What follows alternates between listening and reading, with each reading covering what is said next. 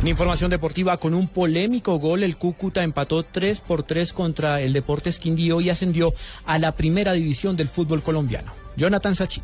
Hola, buenas noches. Así es, Juan Camilo. El Cúcuta Deportivo se convirtió en el nuevo inquilino del fútbol de la primera división colombiana, luego de empatar en el estadio de techo 3-3 con el Deportes Quindío. Sin lugar a duda, una final que merecía al equipo norte santanderiano, ya que venció en el primer juego al Real Cartagena y en el segundo al Atlético Bucaramanga. Escuchemos las palabras de Gerardo Bedoya, uno de los baluartes del equipo norte santanderiano. La familia, yo creo que esto ayudó mucho.